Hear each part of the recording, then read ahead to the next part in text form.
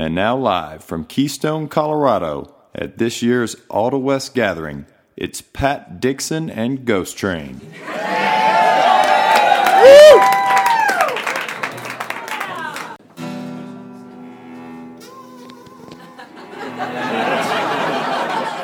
That's in the key of M. Okay, here we go. 1, 2, 1, 2, 3, and...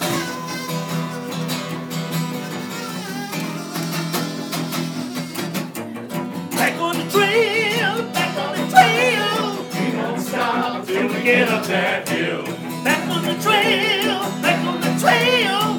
We don't stop till we get up that hill.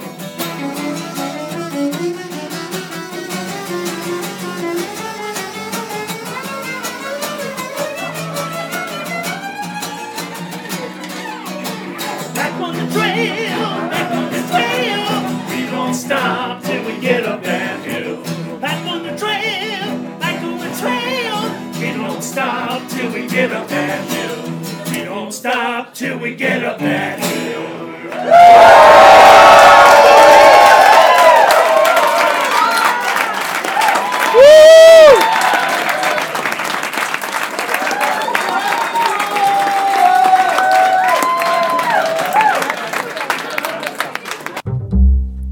You're tuned to The Trail Show. Get on the trail! We're talking about dirt, mud, blood, and guts. Que no parece fiesta. It's The Trail Show. Bam! Ah! Featuring Lawton Disco Grinter, What the hell are you two doing, Mike? Felicia P.O.D. Hermosillo, What are you girls doing up here? Mike Dilo DiLorenzo, Yeah! Junaid Special 41, Daoud, I don't think you need to tell a buddy pop if you got some of them little brandy on the little nub or something or something. and now, broadcasting live from Boulder, Colorado, it's The Trail Show.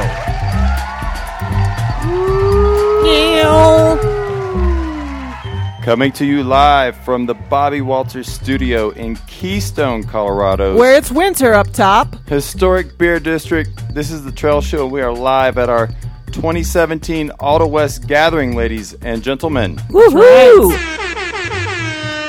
Trail Show is a monthly mashup of all things trail and has been downloaded over 500,000 times in 150 countries across the globe. We are on air, on demand, and heard worldwide on iTunes, Stitcher, Google Play, and at thetrailshow.com. We've got a bunch of guests to introduce. That's right. I'm going to have to bring in Bob Hope. Bring him in.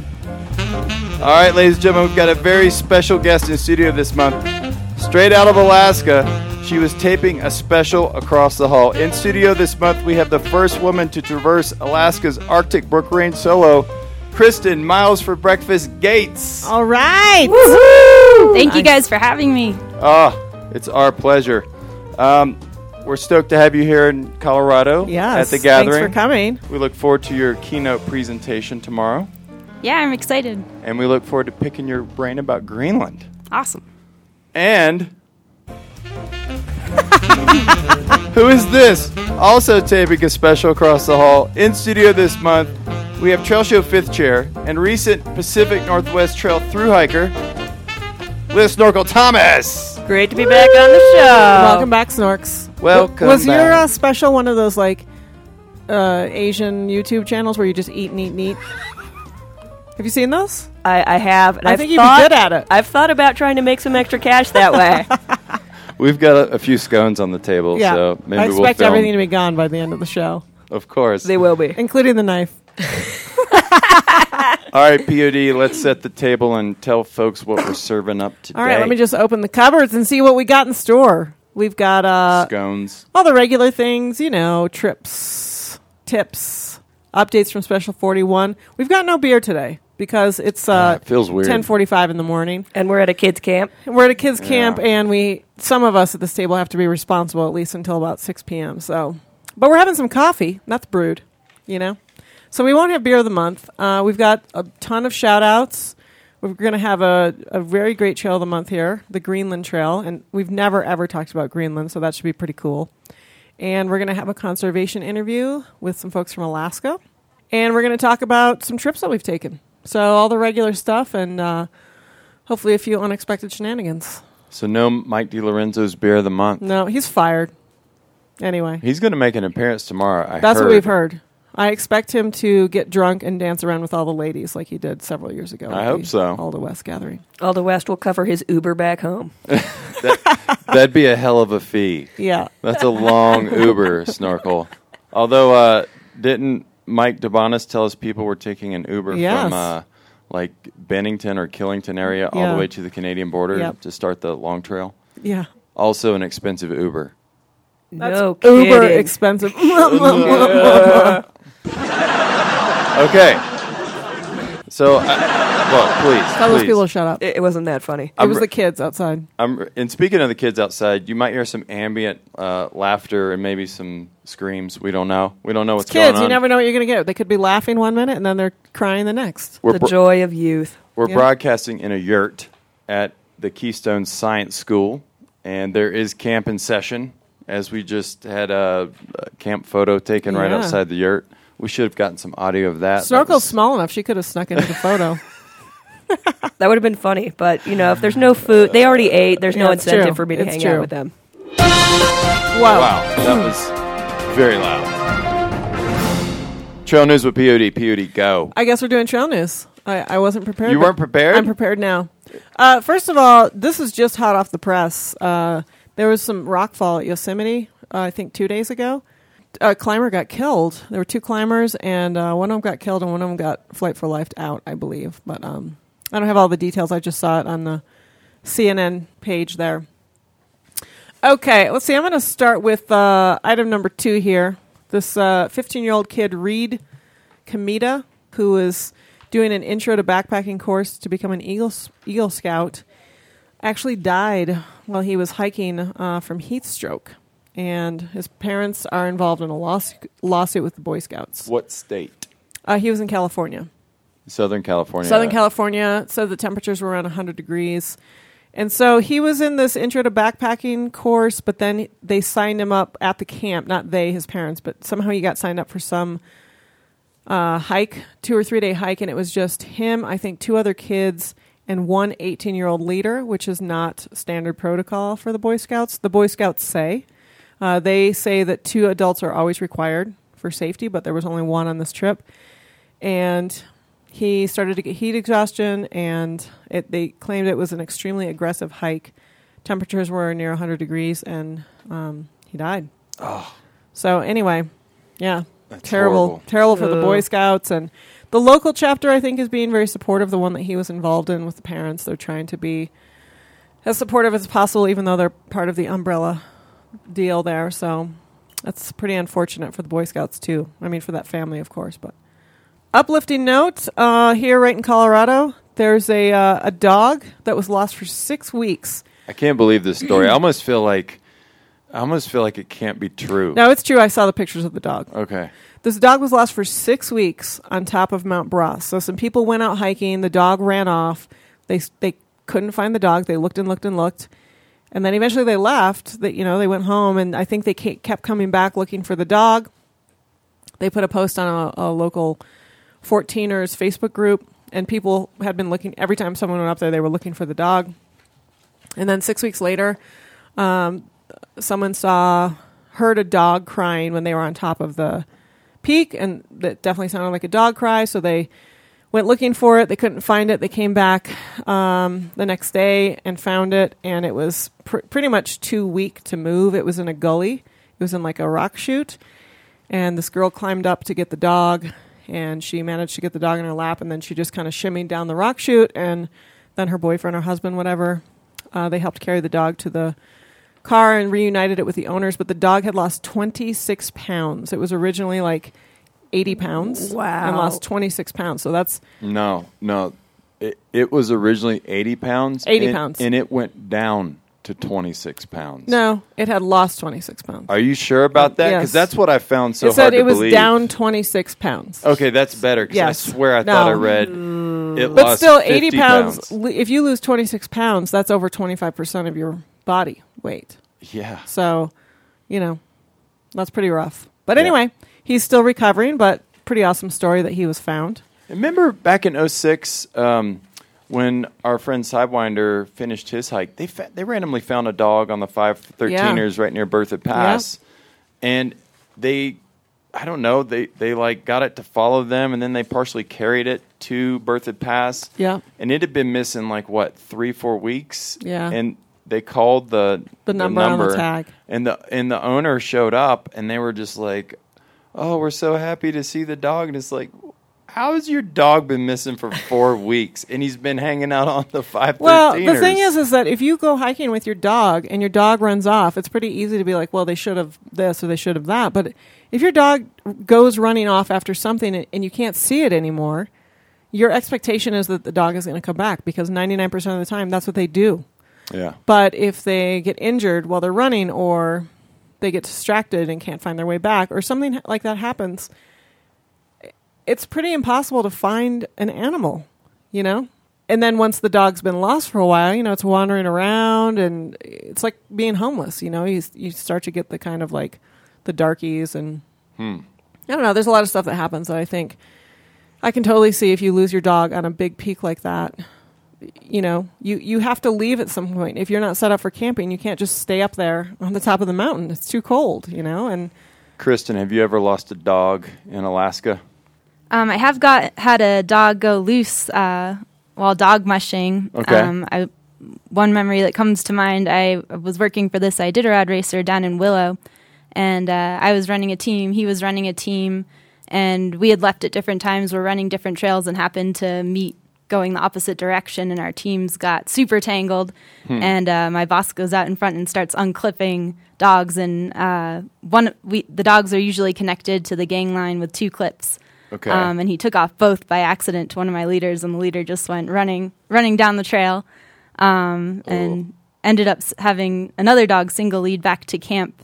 But when I got back, that dog, Nitro, he was just hanging out in his house, so it was fine. So, I mean, this is a side tangent, but is it a problem when your lead dog is no longer there to lead? Yeah, a little bit. Okay. But luckily, a lot of the dogs on the team could run in lead, and we just rotate them around. So he was running up in lead with another dog, so that dog just took us back to camp, and it was fine. I was worried about him, but all ended up okay. I would think that mushing dogs too are it's a different breed, not just to use that expression, but it's a different situation where, I don't really know anything about mushing, but this is my perception that those types of dogs they're so highly trained and instinctual that I wouldn't think that they would go very far. I don't know if you've had other people that have had experience where they just disappeared, but has that happened to people that you know of? No, I think the sled dogs, they know where they get fed and who takes care of them, so they just kind of want to be hanging out around. Yeah, their camp. lives are pretty. I feel like they're living on razor thin margins. Those dogs, and so they're always going to come back. Food. Whereas like a house dog, like here, you live in the city, you go to a 14. Their lives are pretty comfortable, and if they run off, they're not like, oh, where's my? Oh no, where's the dog bowl? I don't know. But some dogs have those tendencies to just for sure run. Yeah. And some don't. And the thing is, Gimpy, he got better and better over time, but he did that a couple of times. He just heard something and ran off, and it doesn't matter how loudly you yell, when they get in that mode, they cannot hear you. You made his life too easy, Beardy. I did. Yeah. They're just singularly focused on like the thing that they're after. On catching the deer that they'll never catch? Exactly. Okay. Okay. Okay, so for item number 2, or the last trail item, or trail news item here, I'm actually going to... I'm whacking the tubes. Thank you. I'm actually going to read one of the letters from Mailbag because it ties in. D'Lo would not I know. approve of this. He'd be out of his mind. Mixing segments? Are you kidding me? He'd be throwing his mic stand down and running out the room. Okay, it says, "Hey Pod, we don't know each other except for being linked by the trail community, so hopefully you don't find it weird that I think you'd be interested to hear about this jogger in Colorado Springs that is dropping deuces on people's yards. I just started listening to the Trail Show on advice from a recent Triple Crowner. Triple Crowner. Aren't too many of those. Mowgli. I don't know Mowgli. Do you know Mowgli? I don't know Mowgli. One of the first shows I listened to you told a story about having to go to the public restrooms that were locked after a long run. I've been there too. Just haven't taken it to the criminal level like this lady. You got a lot of people that sent you this story. Why do you think that is? Well, that letter is from Tough Broad. And I told a story a long time ago about how I did take a giant dump outside a public restroom in a park that was completely open to the, like, there was no cover whatsoever. Because I just done a 20-mile run. I was at the end. I went to the bathroom, and it was locked for the season. And it was not cold enough for it to be locked for the season. And I just couldn't hold it in any longer. So I just took a dump right next to the bathroom. Well, they're betting on the fact that people don't have to use the bathroom after Labor Day. I know, it's crazy. Because, you know. And I think I've probably shared a few other, like, oops stories that I've had. But I got a lot of emails, not just from Tough Broad, but from friends on Instagram. People posted this story and then tagged me in it. Did Snorkel send it to you? No, I don't think so. Did you send it to me? No, but I was on trail. I wasn't. Yeah, I knew that it existed, and you know when I heard about the what do they call her, the Phantom, the Mad Pooper. Mad Pooper. When I heard about that, you know, I was on the PNT. There's a lot of road walking, and I was thinking, you know, if I have to go, I'm not going to think twice. Sorry, private property. Yeah. Well, the thing is that this lady was like in, what do you call it? Like subdivisions. In a suburb of Colorado Springs. Suburb of Colorado Springs, and there are public restrooms less than a block away from the place. And she was continually pooping in the same person's yard. Every time. Front yard.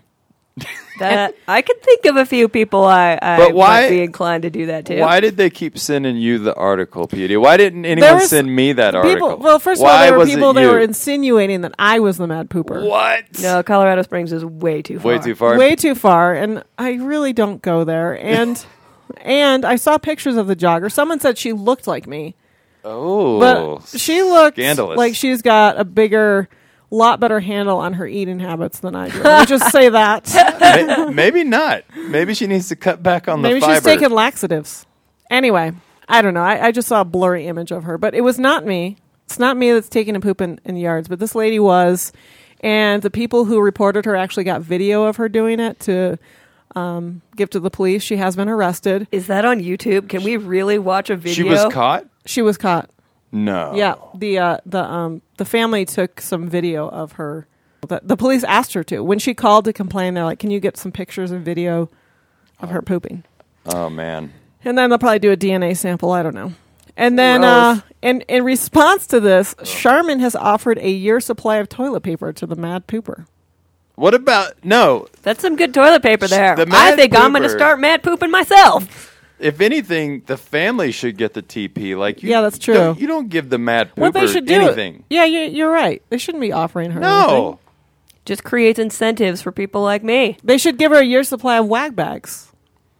Maybe that's a better solution. Or maybe they should show her where that public restroom is located so that she can easily find it. Or maybe they should give out her address and allow people to just go defecate in her yard. Did the Mad Pooper make a statement when she was arrested? I don't know. You know, as an urban hiker, I really appreciate that the Mad Pooper has gone out and is pooping on people's yards because it started this conversation about the lack of restroom infrastructure in places where people run. But there was a restroom a block away. Was it locked? Yes. No, did we confirm whether it was locked? Yeah, POD. Was it locked? I don't think so. Did she make a statement?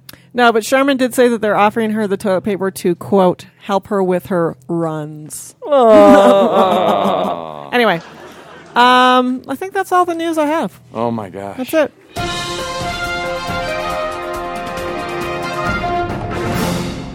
And there she goes, out the door. POD. She's in the camp photo now. It's crazy. I'm actually just going to go take a poop right in the middle of the camp photo. Uh-oh, we got kids coming back in. Get ready for some good audio. All right, so we're going to actually go ahead and do our conservation interview instead of our Trail of the Month first. Because D-Lo's freaking out. I know. We're calling Alaska, and there's some scheduling. It's a Friday. Anyway, so we want to accommodate these folks at the Brooks Range Council. So we're going to be calling John Gadicki. We think that's how to pronounce his last name. We'll check with him. So let's give him a call. All right, calling John. We might even play a prank on him. I think we will. Hello. Hi, John. This is the Princess of Darkness, Disco Snorkel, and Kristen Gates from The Trail Show. How are you today? Very good. It's good to hear from you guys. Before we get into our conservation interview, can you tell us exactly how to pronounce your last name? Gadicki. Gadicki. Okay. Very good. I was close. I think Kristen had it right, but then I couldn't repeat it. Well, thanks for agreeing to come on the Trail Show this month to talk about the Brooks Range Council. We're excited to have representatives from Alaska. We haven't featured any conservation groups from that state yet. So to get started, why don't you just give us a kind of a overview of what the Brooks Range Council is and kind of how you guys got started and just generally what you guys are working on. Sure. The Brooks Range Council started in about 2012 when we saw that the state of Alaska was moving towards this crazy road proposal to go across the Brooks Range and reach a mineral belt that's been kind of eyeballed since about the 1960s. And consistently in Alaska, there is no vetting of projects. So no one ever says, hey, wait a second, is this feasible? And that's kind of how the Brooks Range Council started, is to say, not only we don't believe that this is feasible from the get-go, it seems quite obvious, but then there's a lot of people in the path of this road proposal that need to have a voice and need to be at the table when this starts to get discussed. And so that's how it came about. And I kind of ended up as chairman because my folks started a wilderness lodge in the 1970s that would be right in the path of the road about midway towards the mineral belt that they're interested in. You're saying that in Alaska, if somebody proposes a road that goes across public lands, there's no public commentary process for that? There is. I mean, there is an EIS process, but there is very little done in terms of looking after the money. So the legislature will say, hey, let's throw $20 million at this or $100 million. With that road proposal, I'm curious, are there folks along that road that would be in favor because they think that it would bring revenue to their outpost or whatever? Yeah. Yes, there are people for and against the road, like any kind of development. Right. But then it's also really hard to say, is that argument based on facts? Right, of course. Of course, proponents of the development are going to try to make it sound like the sweetest deal possible, and it's really tough when there isn't anyone else there to kind of vet the project and say, what are the checks and balances here if all you see are developers and proponents of development at the table coming into your village to say why it should happen. And can you speak to the environmental impacts of what would happen with that road? And also I'm curious about the Brooks Range as a whole. My assumption is that there isn't any road there. So what is that distance that is like roadless that would now have a road? Well, the Brooks Range itself runs kind of east-west and for about 700-800 miles. And so there is one road that crosses it right now, but it runs north-south. So it crosses kind of a small area paralleling the Trans-Alaska Pipeline. And there isn't anything that runs the length of the road, of the Brooks Range itself. It's been proposed, but it's really rugged country, and it has a lot of wetlands, hundreds of rivers and lakes to cross, and then underneath all that is permafrost. So the more you mess with the country, the more it kind of falls apart. And so that's the other thing, is there really hasn't been much in the way of studies done to see what an impact of a east-west corridor would be like. We kind of see what's happened with north-south, and it's already involved federal emergency funds because during breakup and during huge ice events, the roads just disappear. And so without federal funding and assistance, the likelihood of this road being able to even stay afloat is pretty small. And in this particular case, it would be a state-funded road, so it would be completely on the state of Alaska, which it's already having financial issues. How long would this proposed road be going east-west along the range? The whole 700, 800 miles?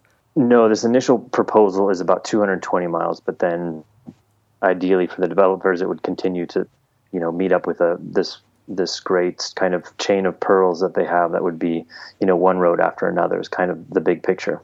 Hey, John, this is Disco. Quick question for you. I'm curious, how long has the Brooks Range Council been in existence, and are you all working on any other projects that aren't this road issue?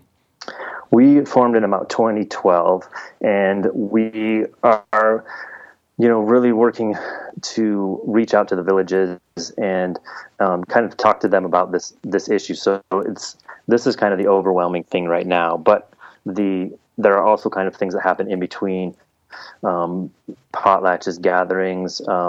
There are youth councils that get together and go out on the different rivers, and so we would like to involve ourselves more and more from kind of more of a good news perspective.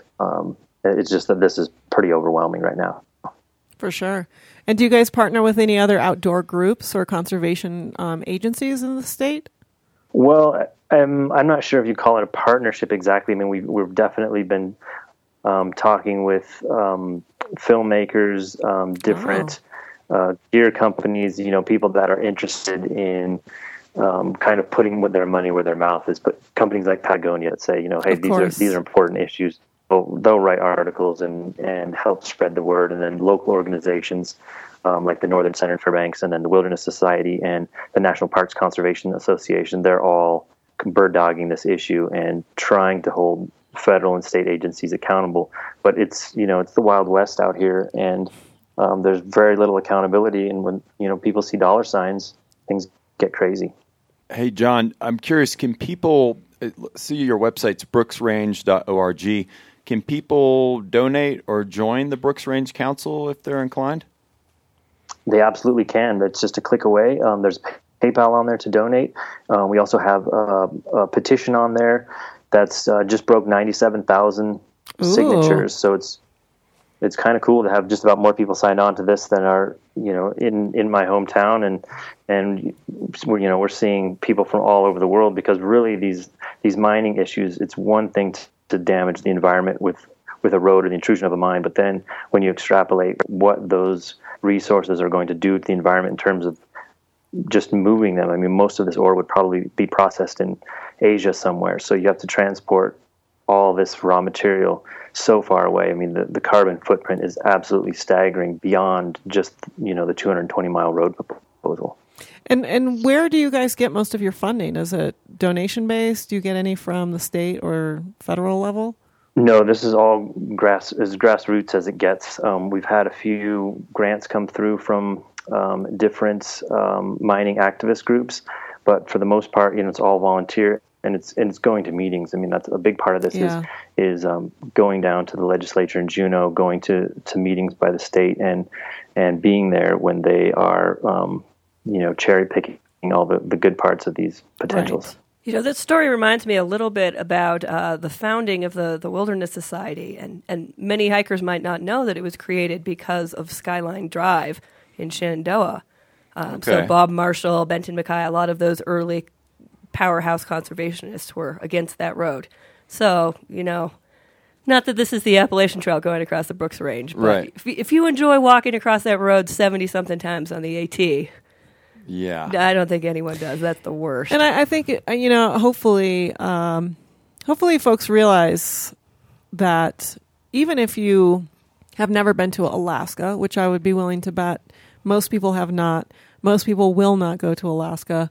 But as one of my most favorite authors, Barbara Kingsolver, used to say about Alaska, specifically in ANWR, there is some security in knowing that these wild places exist without roads, without man's development fingerprint on them. And so hopefully our listeners can also get involved and sign the petition and perhaps become members. And these days it's easy to become a member, and then you can get involved via the internet. You don't live in Alaska, you can't go to these meetings, but you can chime in when they need social media blast or sign this petition electronically or whatever. And hopefully our listeners can recognize that even though Alaska seems like such a faraway place, that it is one of the last, I feel like one of the last holdouts of huge wilderness areas that are also so fragile and worth protecting. And hopefully you get a trail show bump and you get that extra 3,000 and make it to 100,000. For sure. I think of it quite a bit like wildlife as well. I might never see a jaguar in the wild, but it's kind of cool knowing they're out there. Yeah. and a caribou. Yeah. I'm hoping to see a caribou.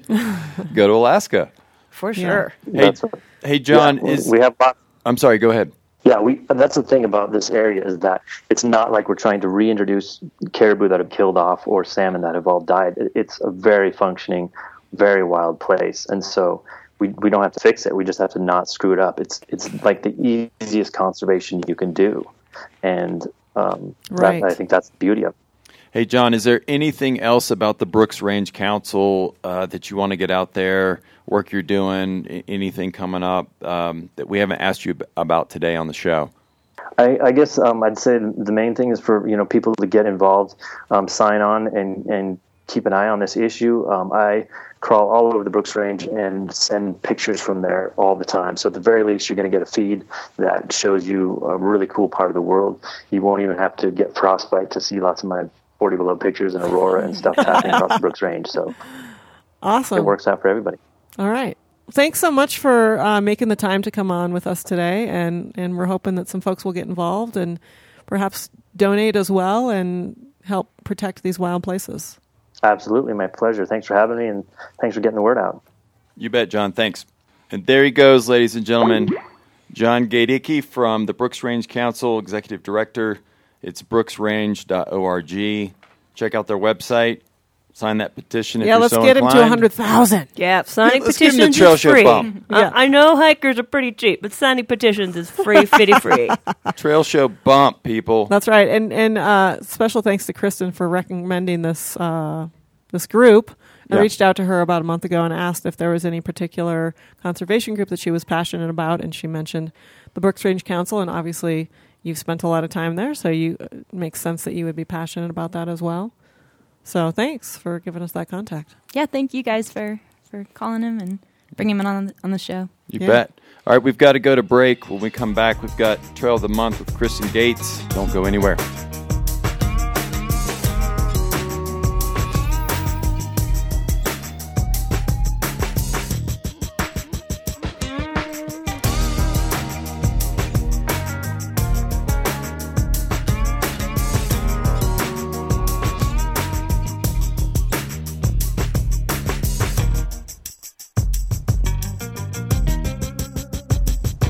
This is Trauma, and I've never listened to the Trail Show.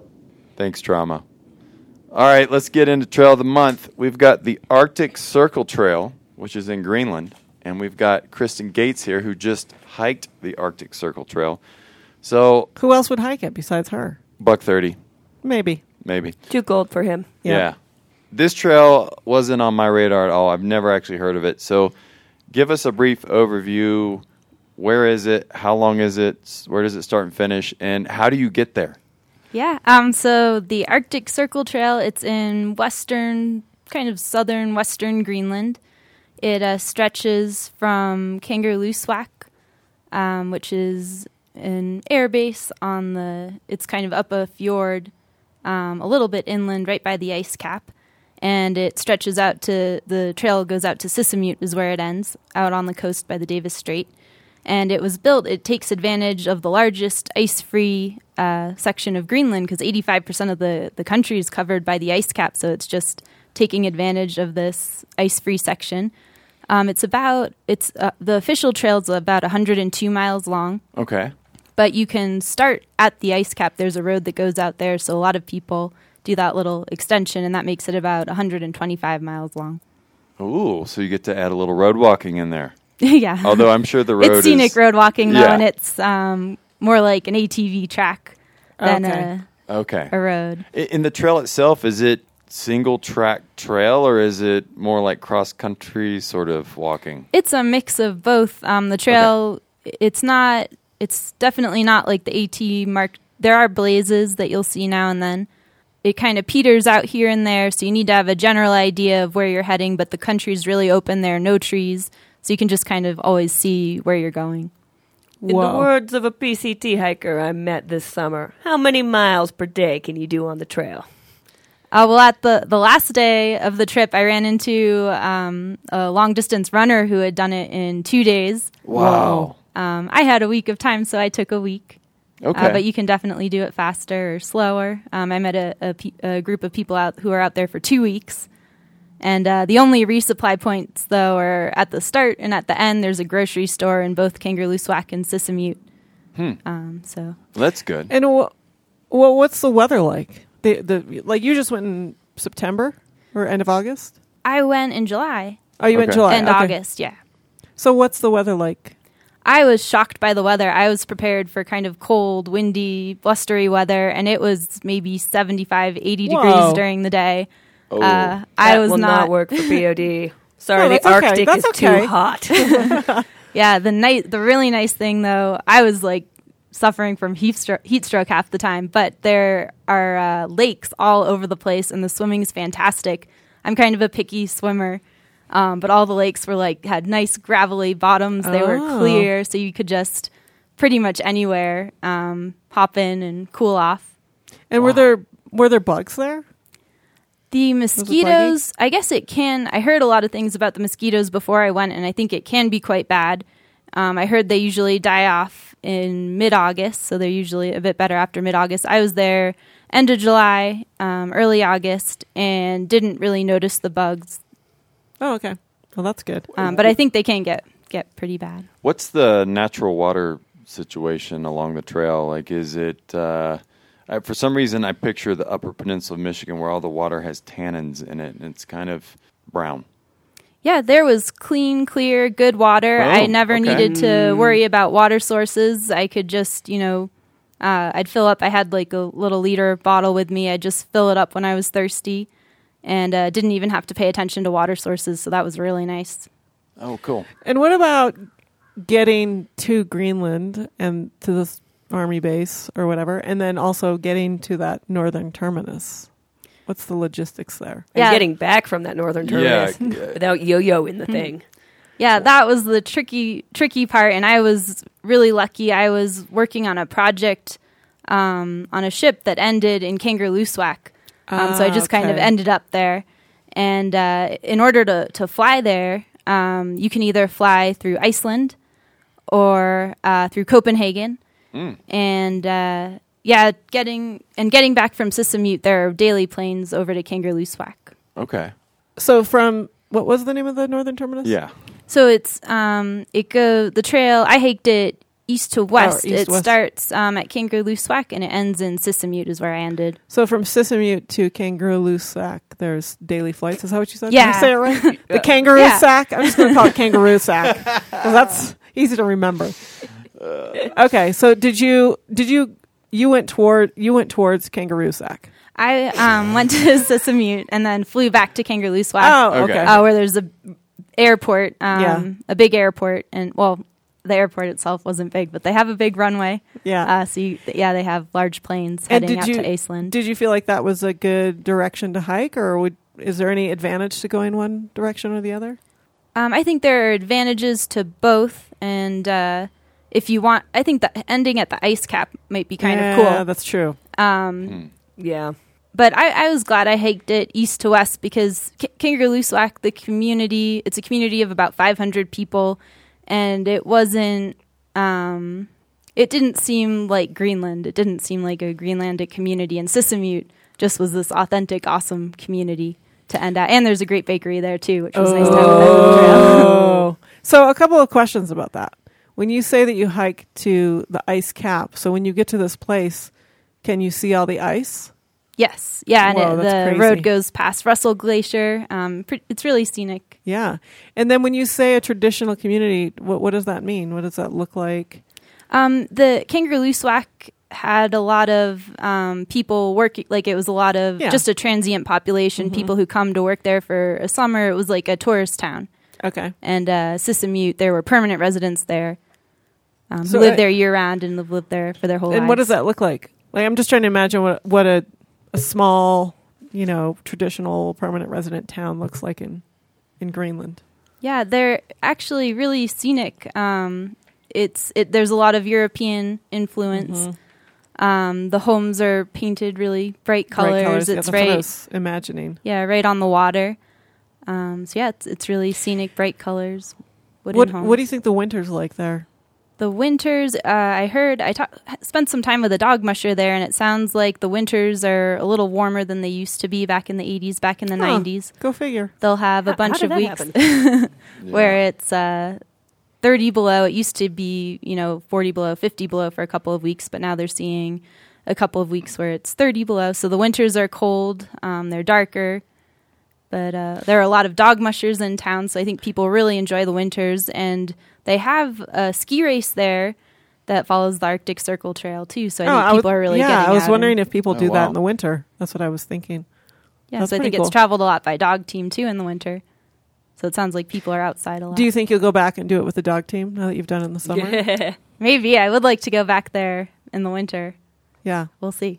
Hey, could you talk to us about wildlife? I'm curious what wildlife you saw and maybe what wildlife you didn't see but you had heard was in the area.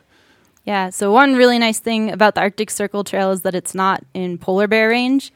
So you don't have to worry about I asked polar you about bears. this in the car. I was like, this sounds like an awesome trail. Okay, what about the polar bears? Wow, that did not even cross my mind. That's crazy. Yeah, so that's nice. On the Arctic Circle Trail, you can see, I saw lots of caribou. You can also see musk oxen. I saw a couple at the very beginning, but didn't see them much for the rest of the hike. Arctic fox, Arctic hare. Okay. Musk ox, that's different. Arctic fox. Is the Arctic fox white? Silver? The one I saw was black. Oh. Whoa. That They seems might turn a lot of the. I'm not sure what it's like Evolutionary in. disadvantage. Well, They might turn white in the winter. I'm yeah, not sure how. like Or snowshoe get hares. gray or something. Snowshoe hares put on a brown coat in the summer and then go white in the winter, so it might be something like that. Yeah, let me ask a tangent question just because you brought up polar bears. Where you live in Alaska right now, like, are there polar bears there? No, I live in the Brooks Range, and I'm inland in the central southern Brooks Range. So we have black bear and grizzly bear, but no polar bears. Have you ever been hiking / mushing, adventuring in a place where there's polar bears? Yes, but I haven't seen them. Okay, but you've been in their their habitat. Yeah, I've seen them from the safety of a ship once. Oh, wow. That's Have you seen polar bear poop? How big is it? Oh, I as actually big as your haven't. head. You haven't seen it? Okay. Interesting. Oh my God! I'm just curious. Like, do you have? And you might not know this, but do you have any idea how much a flight from Copenhagen to Greenland or from Iceland to Greenland would run? I'm wondering if it's a cheaper than normal flight, or if it's crazy. No, expensive. it's pretty expensive. Okay. I don't remember the exact price. I actually tried to look it up online last night, thinking that question might come up, but Yeah. it said no. They didn't. No flights turn available. up any results. There's But no yeah, they're amount of pretty money that can expensive. purchase this flight. It's not available right Yeah. now. So this would be an expensive hike to go do if you're living in the lower 48, because you would have to fly to Iceland or Copenhagen first. We could go hang out with Rune. Yes. And then fly. But So- we'd have to save up a heck of a lot Yeah, of money. but I think the idea for this type of trail, I mean, you were already there with work. So I think Yeah. the idea is that most of us aren't going to be there with work already, but maybe you can incorporate it into a larger adventure. I mean, you could go to Copenhagen, you could do the Kingsladen or whatever it's called. That's up in Norway, Sweden. Okay. area. Well, you But could do some stuff not too in far away. Scandinavia. Sure. You know, you could spend a summer hiking around there, and then you could hop over Yeah, to there. and I actually met a thru hiker on the trail who had spent a month in Iceland, exploring Iceland, hiking in Iceland, and then hopped over to Yeah. Greenland to do this trail. So yeah, I think there's a lot of options to make it. Are there any structures, shelters, cabins, anything along the trail that you could overnight in? Yes, there's a hut system along the trail. Really? There are huts every maybe 10 to 15 miles usually. Wow. And are you Okay. required to stay in the huts as some European trails? No, you can camp wherever you want. Yes. Is that what you did? Yeah, one of the problems the Arctic Circle Trail has, it's actually being about over 1,000 people are hiking it every What? year. Crazy. All from Europe, probably. Really? Yeah, That's and they surprising. don't have outhouses at the Ew. huts. Ew. Oh ew, my ew, ew, ew. God. Oh no. All right. It's like a landmine. It's pretty bad, and people don't pack out their toilet paper, unfortunately. We get So usually Oh, avoid no. the huts. tell them to listen to the Ew. last episode of the Trail That's Show. disgusting. So I'm curious. Why no outhouses? Why? Do you have any idea why? Yeah, I think. Well, I know in Alaska the permafrost is an issue, so Sure. there, you can't throw toilet paper into an outhouse. So maybe they were trying to deal with that issue. There are privies in some of the huts, Okay. and you have to, and they just have plastic bags that you'd stick in the privy, and then you'd leave there. And I guess a helicopter comes in at the end of the season and picks them up. But Wow. it's the facilities are being misused, unfortunately. Oh my gosh. Yeah, that's different. What else, Snorkel? What else about the Arctic Circle Trail that we haven't asked that we should? I'm a little curious about the elevation gain. Are we looking at like hand-over-hand rocks? Are we looking at like pretty flat for the whole time? Can I bring my mom on this?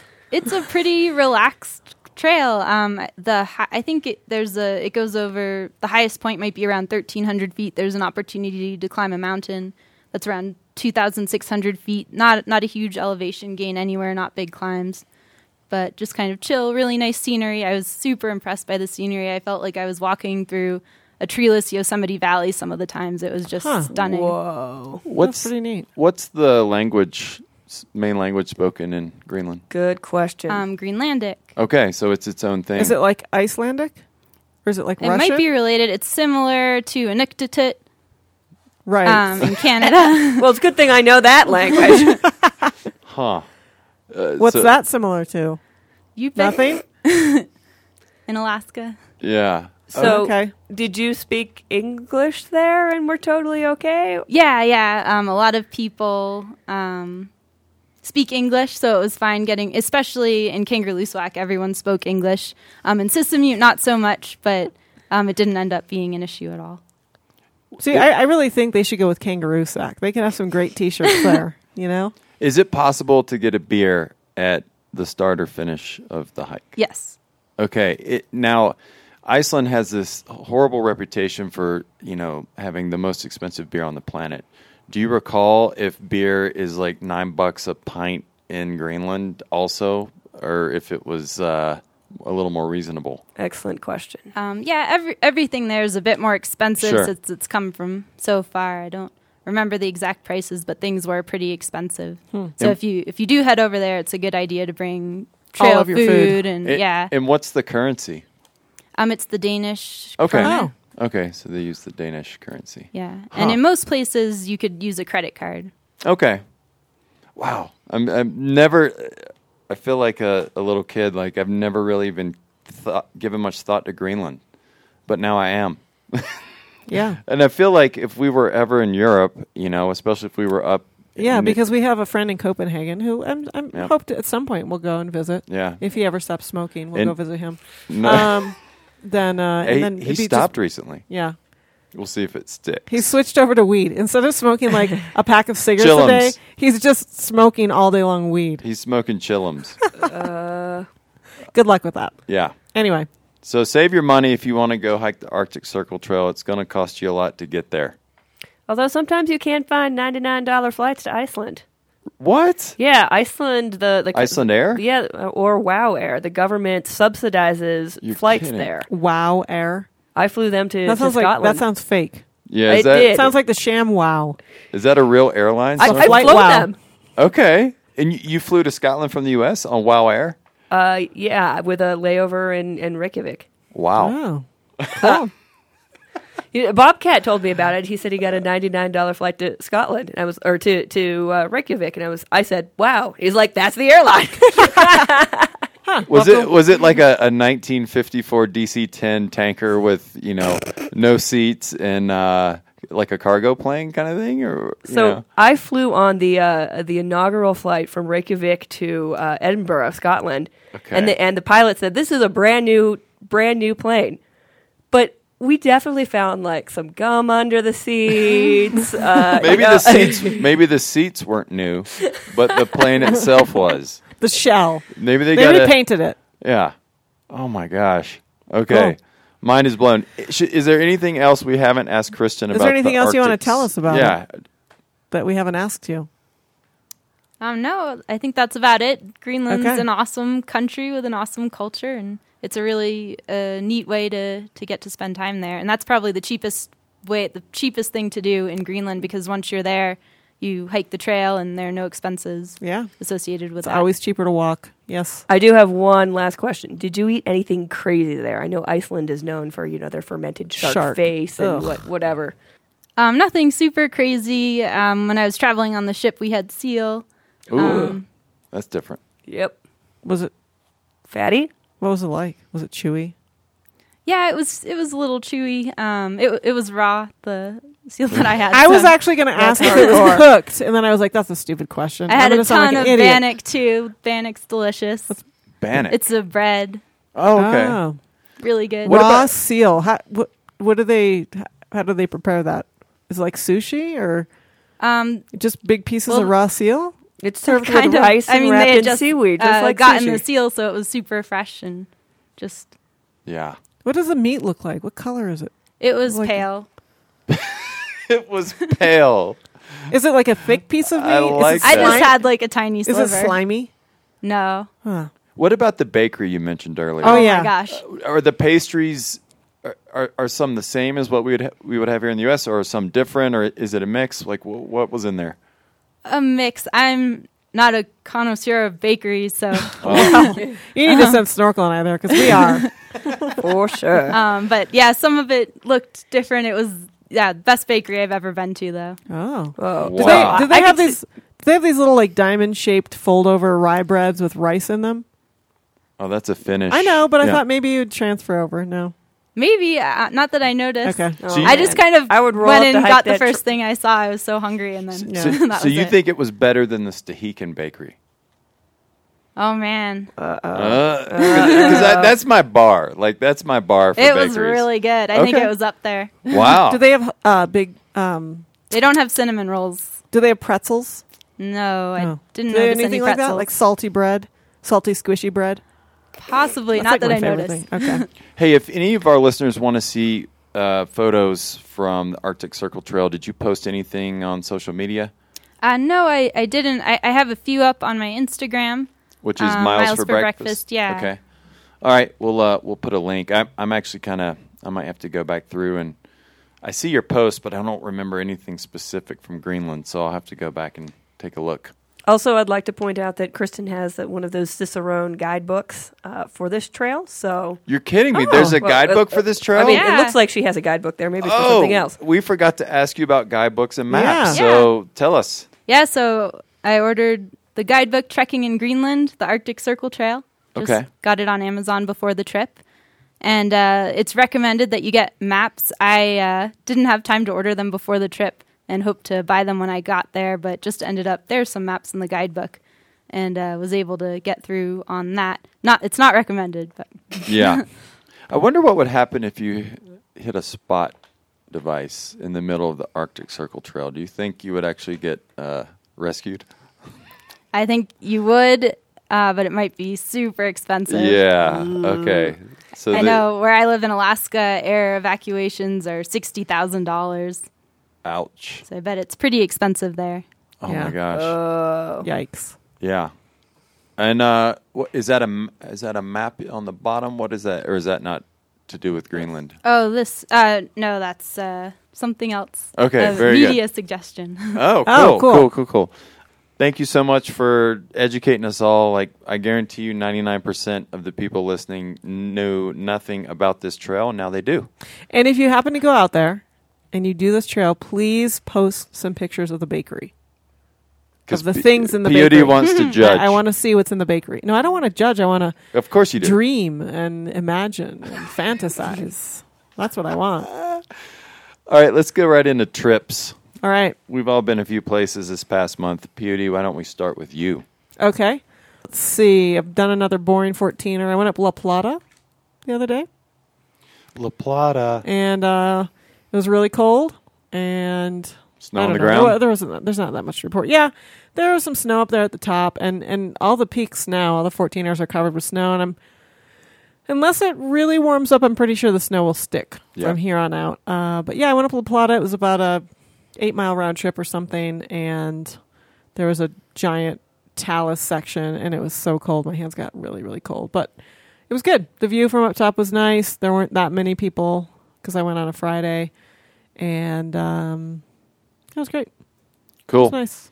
I'll Quick chime little in. trip. I'll chime in. So Peyote and I got this harebrained idea that we would hike the Collegiate West route along the Continental Divide last weekend from Hancock Trailhead to Twin Lakes. It's about 50 miles roughly? Yeah, something like that.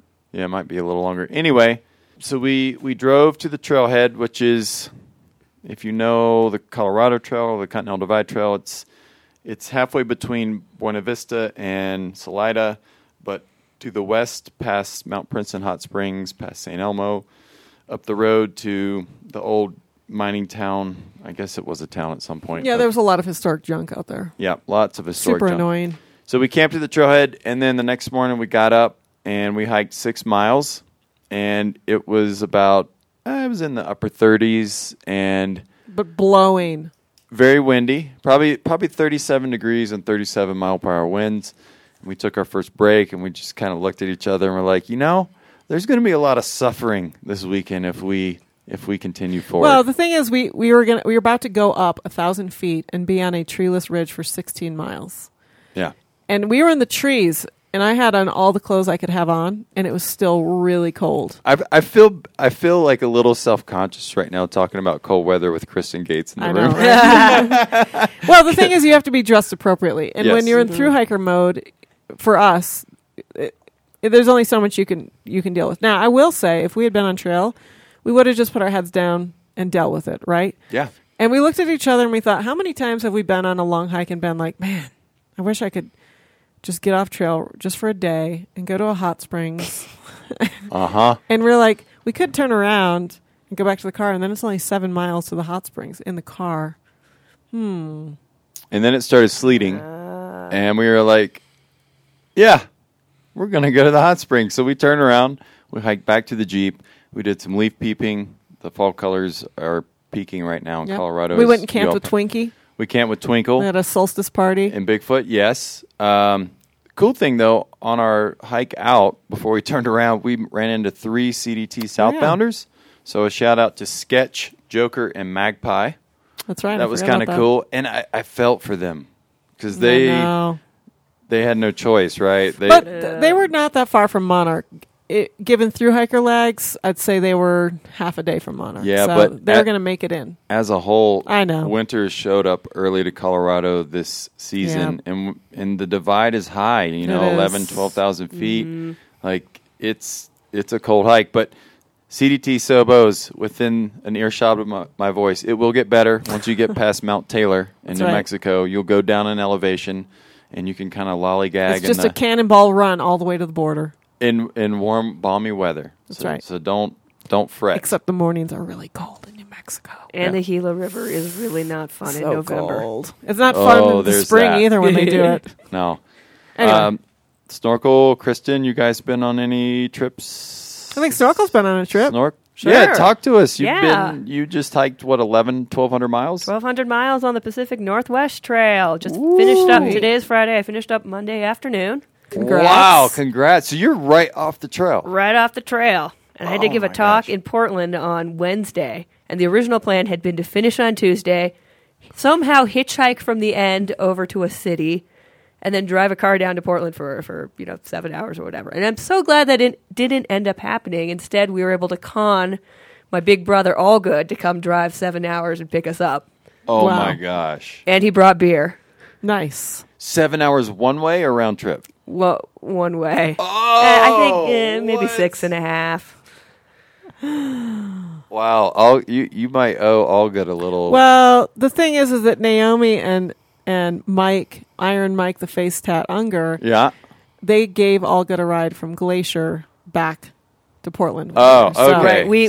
We picked Allgood and Tattoo Joe up from Yeah. the end of the CDT Okay. last year. So There you I go. think that's I think we're even tit for Steven. tat. Yeah. That's good payment. Awesome. And how was it? Smoky? It was smoky at first, up until right before we got into the North Cascades. Unfortunately, the fire closures this year, as I'm sure you know, on all the trails in Pacific Northwest were pretty extensive. So we got fired out of the Poseidon Wilderness, which was the thing it's that the I crown really jewel. wanted to hike I this know. trail for. So we ended up having to road walk down to Mazama, which is fine because they have an awesome bakery. Ah. And the PNT also goes through Polebridge, which has an awesome bakery. We Yes. almost thought of being like, you know what, screw the PCT or screw the PNT. Let's go take the PCT to Stehekin so we can turn this into the Triple Crown of bakery trails. Oh, Yeah. wow. That's a great Now, idea. did you see any Idaho Centennial Trail markers? We saw one. And did No. that send Naomi into some sort of shock, or like did she have some nightmares after that from our summer together? A little. Well, as I understand it, you didn't really see any Idaho Centennial Not Trail until markers. the day, not until we got to a road. Sounds about right. Yeah. Anyway. Okay. Cool. It was on a beautiful flat section of trail, perfect forest, soft ground, Maintained? no rocks on the trail, totally maintained. No pickers? I was like, man, Naomi, I don't know what you were talking about the Idaho Centennial Trail being so bad. This looks like I could take my mom on it. You should take her Wow. on the section we did. Yeah, or the section we worked on. Yeah, exactly. Cool. Well, awesome. Congrats on Yeah, finishing. congrats. Thank you. And it finishes like right on the ocean. Yeah. Yeah, so you get about 50 miles, on maybe a little less than that, right along that coast, walking on the beach. You have to time it with the tides, which we were freaking out about because Iron Mark, I'm just going to roll him under the bus. Uh-oh. Apparently, when he hiked the PNT last year, he, quote unquote, didn't know how to read the tide tables correctly and somehow ended up in chest deep water. What? That's not okay. Yep, not okay. So we were kind of, a brick, so to speak, about this. You'll have to edit that. Sorry No, about not a this. problem. Yeah, about this tide situation, but it ended up being totally okay. Awesome. Cool. All right. Kristen, since Greenland, have you... Or been even able- before Greenland. Yeah, or before. Anything? Any trips you've taken recently anything that else? you loved? Yeah, I live in a community called Wiseman up in the Brooks Range, and there's a lot of great hiking around there. This summer, I made it out to a mountain called Emma Dome, which it's one of the bigger mountains in the valley. It's right now covered in snow when I left. And, it's a nice overnight hike. You can hike bushwhack up to the ridge line, and then it's clear walking to the summit. And then you can camp up there and head back down. Oh, very cool. I feel like every picture I've seen of yours on Instagram, there's snow and skis. Is there any, like you just said, you can bushwhack up and walk. Do you do much of that kind of hiking, or is it just always snowy up there? Yeah, our summers are a little shorter, but it's still summer, June, July, and mid-August. All right. So there's, snow-free hiking. And how would you describe this bushwhacking? What does bushwhacking up in that area of the world look like? Yeah, what does it look like? It depends. Sometimes it's really nice. Sometimes you can be walking on a gravel bar or on a game trail or on off ice in the spring. You can, during the winter, the rivers they freeze, and then the ice will kind of build up on top of itself. And that'll last until July, and hiking on the off ice is really nice. The off ice, is it the ice that builds on top? Yeah. Is it all bumpy and weird? No, it It's can smooth? be, but in some places it's smooth and nice walking too. And you don't just like constantly eat it walking on ice? Do you have to wear little crampons? I haven't had to. There's good enough traction for Really? some reason. In the winter, Really? it's a little more slippery. Oh, okay. Any wildlife on your hike? No, didn't see any on that one, but we do have moose and bear around. Oh, yeah. Rather large. Have you ever been in your little miner cabin and been like, oh crap, I can't go outside, there's a bear out there, like a grizzly bear?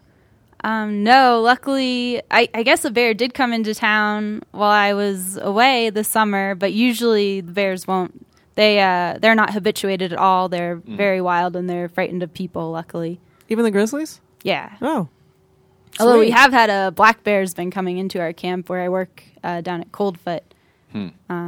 And we were afraid we were going to have a problem with him, but he left, so we didn't have to do anything. Oh, my gosh. He got the message. Life's a little different when you live in Alaska. That's right. We're going to take a break. When we come back, we've got Trail Tip, so don't go anywhere.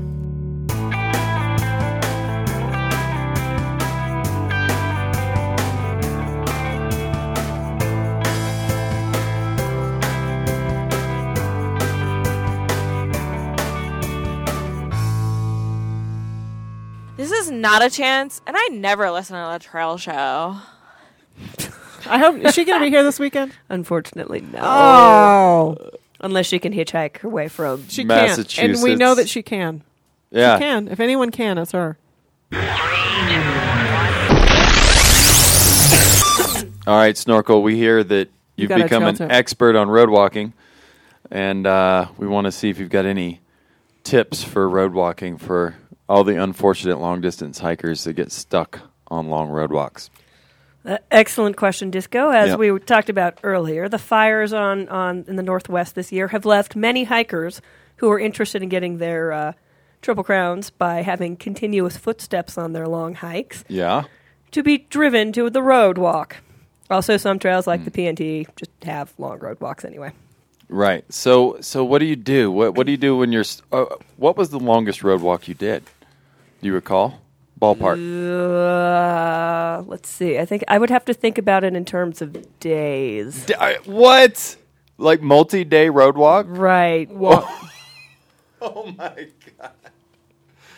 Sounds like New Zealand.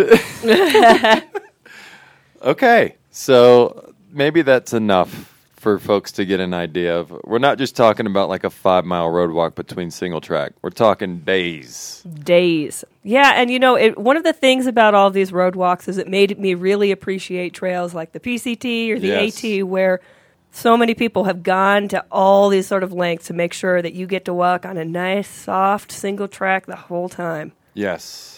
It's a miracle. So what's your road walking tip? Yeah, how do you stay sane? All right, so one of the tips that I got from a guy who's road walked across the country is that you never road walk at night. Okay. Because your chances of getting hit by a car or some drunk guy being on the road increase significantly when you're road walking at night. Yeah. Okay. Also, you know, if you're in an area with a bunch of hunters, they might think that if you're out around dusk or whatnot, that you're an something animal. four-legged. Yep. Yeah. Which, I mean, we are animals, but anyway, continue. I, walk against traffic. That's usually a good tip. If it's a especially busy road, I'm not sure if this actually helps. I think it does.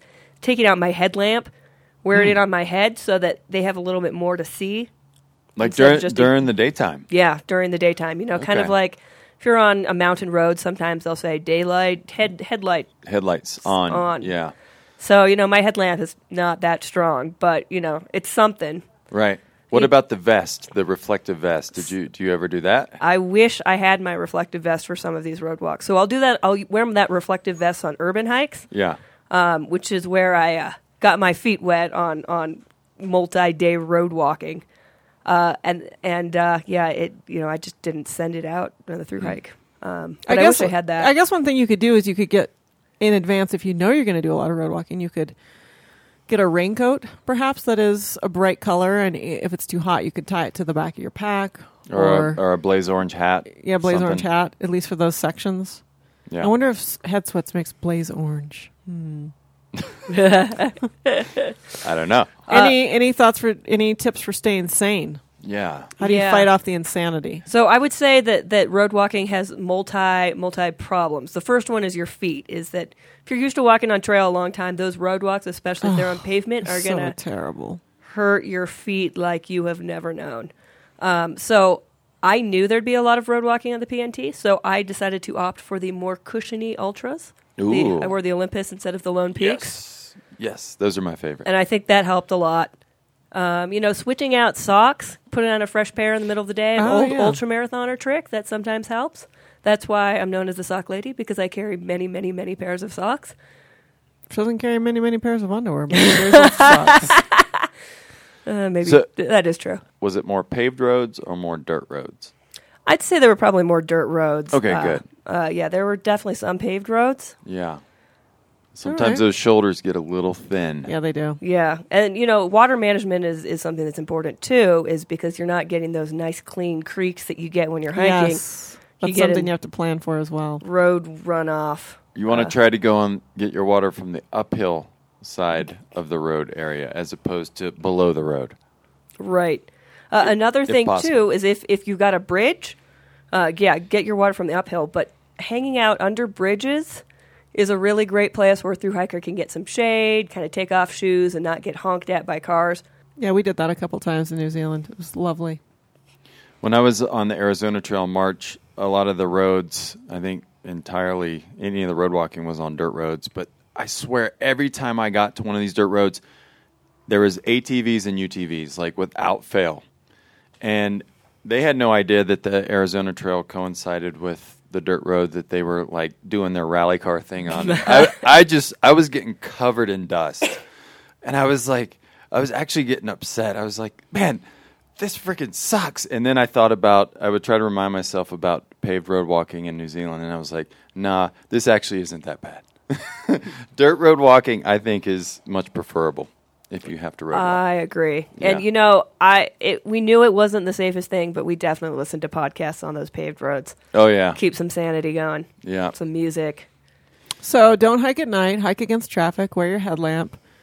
Bright colors. Get cushiony shoes. Wear bright colors. And listen to the trail show.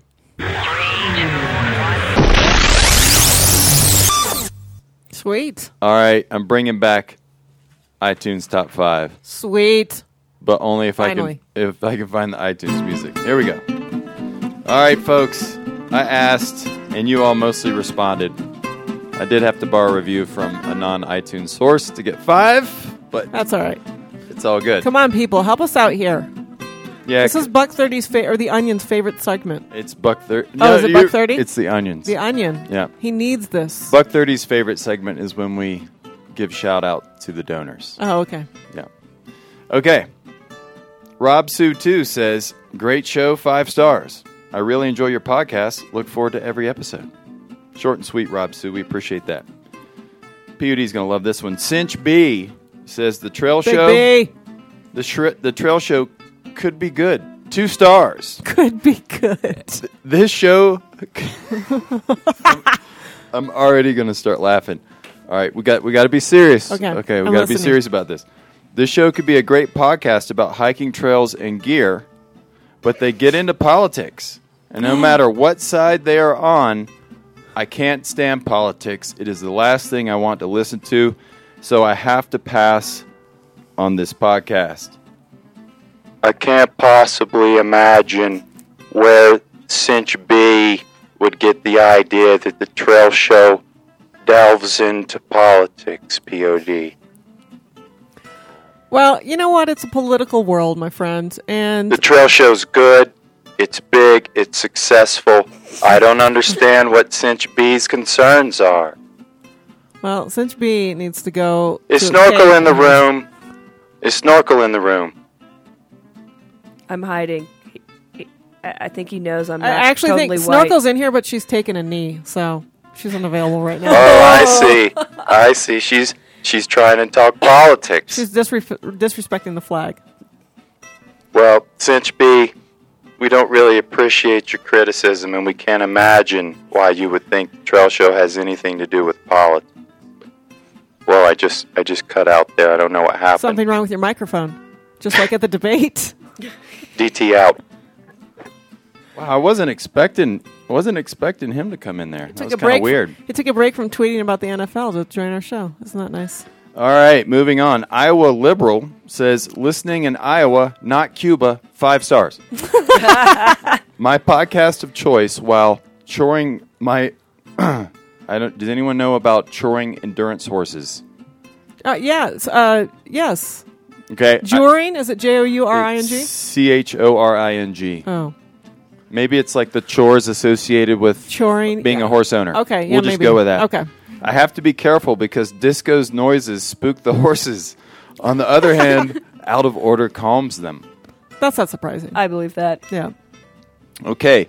ASDZ CM Microzen says, still the best resource for tent stakes, 5 stars. Oh, I got a good one. Disco's going to love the one for today. He says, I only listen for the sound effects, vacuum tubes, alarms, crickets, and the crickets are my favorite. Wow, you should marry that person. I know, it sounds like a heck of a guy. Be a great partner. All right, and for this you. one comes from Stitcher, the Stitcher app. Oh, that's fine. That counts. H. Lynn says, after 5 years, 5 stars. They're still committed to reviewing beer and sometimes trails. Oh, and today we don't have any beer. I know. He's going to be so disappointed. There's or she. going to be so much beer tonight, though, Yeah, at the All the West exactly. gathering. Exactly. right. So just give us a pass. So folks, keep those iTunes reviews coming. Go on Stitcher if you listen on the Stitcher app. Comment there. I don't know if Google Play lets people review. If they do, think about doing that. But, give us some love. We'll read it. Even the 2-star reviews that make false accusations. All right, POD. Yes. Do you want to do mailbag? Sure. Are you ready to do mailbag? I'm ready for mailbag. Should I hit the mailbag music? Yeah, I think so. Snorkel, can you read item number 1 under mailbag? Sure. From PayPal. Love your show. Where we live, it's at least a 2-hour drive in any direction to get to some awesome trailheads. So we listen to the Trail Show to get us amped up and ready for the upcoming hike. Thanks for the antics. Winky face. Wiki face. Winky face. Oh, winky face. Okay.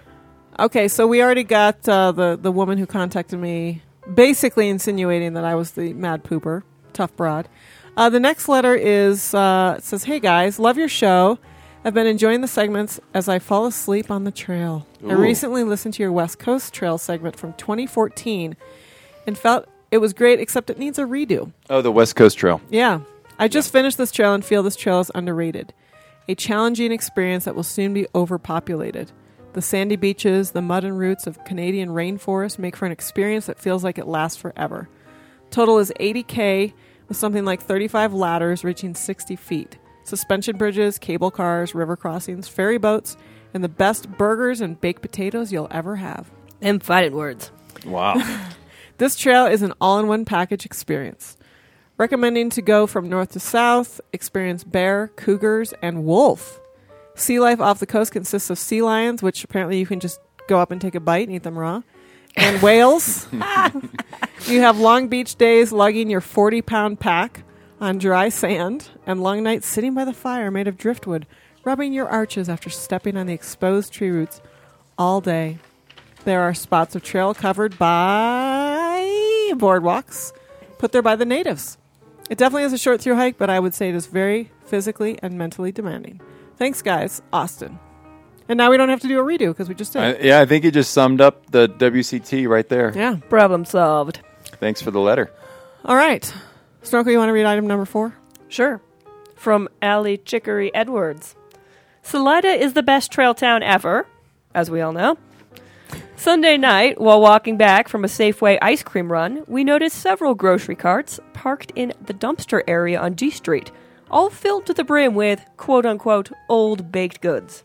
There must have been enough cakes, pies, and donuts to feed 40 or more hikers. I grabbed a carrot cake, a box of donuts just to bring back to the hostel to share, and the carrot cake was just as tasty as any I'd pay for in a bakery. The guy working at the hostel said this wasn't uncommon, and he'd gotten goodies there before. The only problem was now we had way too many sweets to eat and couldn't finish the ice cream we bought. Bummer. So in summary, check the dumpster before going inside the store to buy anything, especially Sunday nights outside of the Salida Safeway. Which is also known as the Soviet Chicory. Safeway. Chicory, Yes. what you should know is that every Sunday afternoon, like this big bowl, or I should say big pot of urine spills all over the baked goods, and then they put those out in the dumpster. I'm so sorry. He knows because he takes the bowl of urine over there I'm himself. so sorry, Chicory. No. No? The mad pooper of Salida also visits that dumpster regularly. Yes. That's it. That's it for mailbag. That's all Okay. the letters we have. Very good. Well, we'll just keep moving right along. All right. We were going to do a little media review. Oh, yeah. And we're going to kind of change things up this month. Normally, we review a movie, a book, sometimes an episode of a podcast, sometimes other things. We kind of dropped the ball last month, and this month we're actually going to, I think we're going around the table. And So what we're going to do is, sometimes it's difficult for us to all consume the thing that we're reviewing. And that's what happened the last couple of months, actually. Right. And so I had this idea, what if instead of doing a media review where we all review the same book or movie, each of us talks about one piece of media that we consume on a regular basis, and hopefully we can expose our listeners to a few more podcasts or publications, whatever. So that was my idea. Very good. Well, do you want to start us out?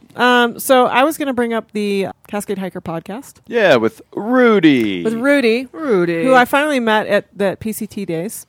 And he actually called and did an interview with me a couple weeks ago or last week. Is it out yet? I don't think so. No. Okay. So coming in October, maybe. The cool thing about his podcast, it is a hiking-ish podcast. It's very different from the Trail Show. It's him interviewing one person, and it's a conversation, and they get into a lot of not just about what trail did you do, but a lot of other information about that person. You know, how did you get into backpacking? How did you get your trail name? And the thing that I also like about his content is that it's not just hiking related. He has some kayakers. He's also interviewed the people of the First 40 Miles podcast. Yeah. And he has an interview about a guy who does a lot of backcountry fishing. He has information about episodes about hiking with his 2 young daughters, which I think would be really interesting, especially to the community of hikers that now have kids and are looking at ways to branch out. So the thing I like about his website is that it has a lot of content that's not just what trail did you do, how long was it, blah, blah, blah. It's hikers and it's outdoor related, but it's more than just hiking. It's a lot of information about various types of outdoor recreation and interesting topics. Very cool. It's the Cascade Hiker Podcast. Yeah.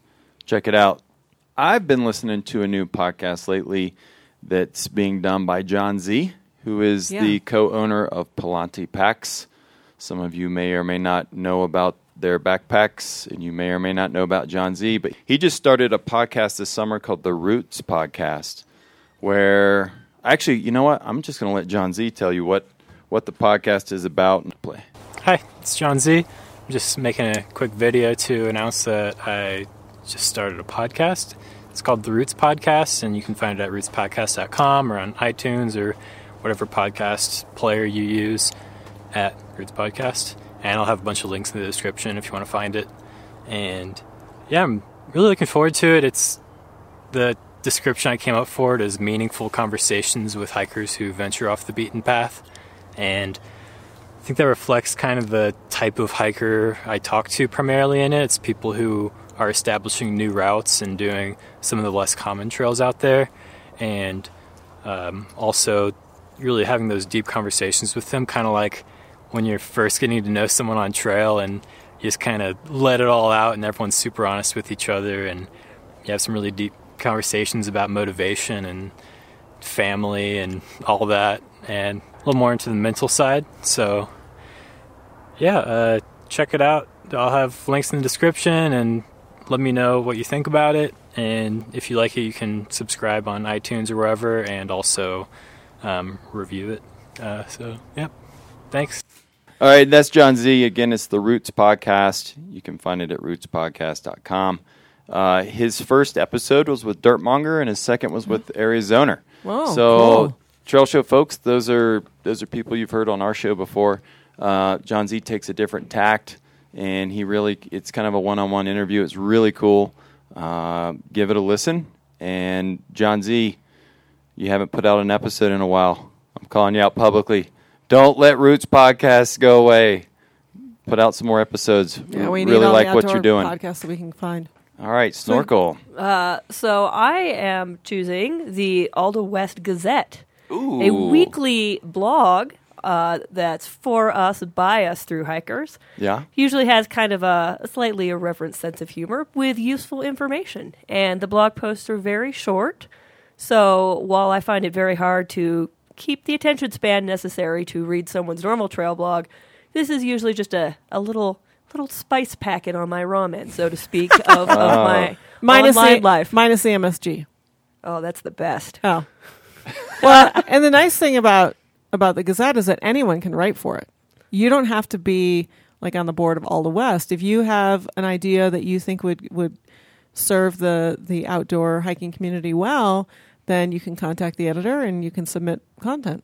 In fact, we have the editor in the yurt right now, Charles. Yes. Yeah, Charles, do you want to hop on the mic real quick? Hop on Snorkel's mic? Just snuggle up to Snorkel. Yeah, just... okay, I'll always snuggle up with Snorkel. Just real quick. So... Mouth real close. Yeah, talking to the red dot there. So the Gazette's changed a bit since, I guess folks that have been in Alda West for a while might remember the paper Gazettes that were mailed out. Right. Like quarterly, sometimes bi-yearly, sometimes...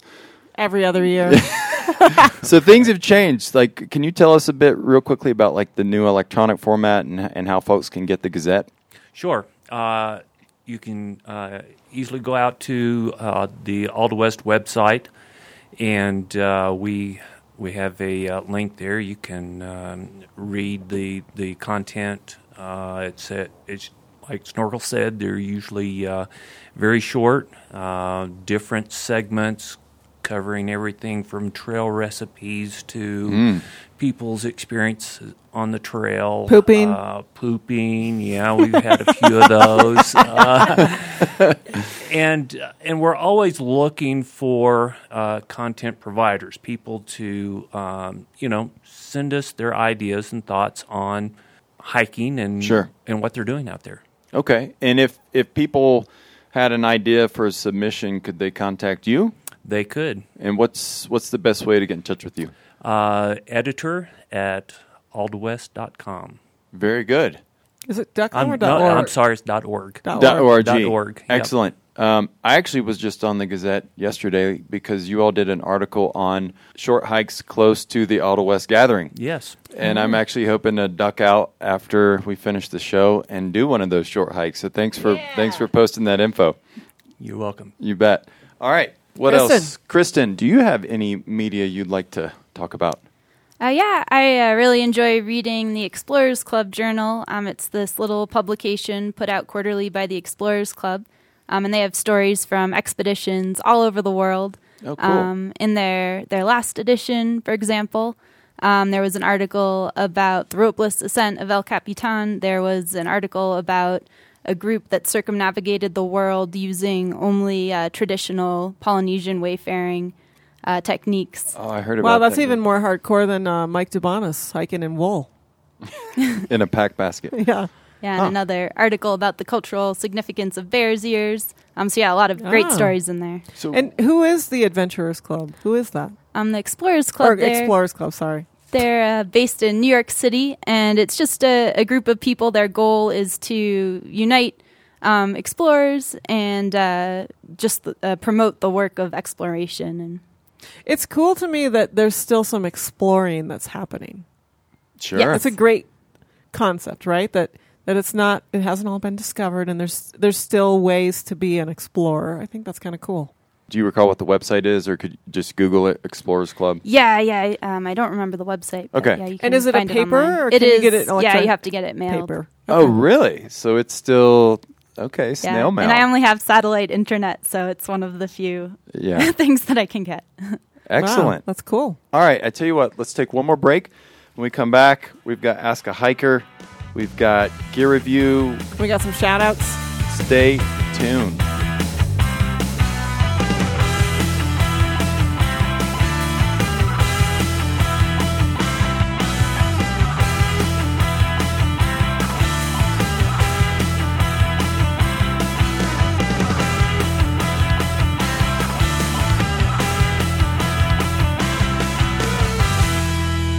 This is the Bobby Walters, and I never listen to the Trail Show.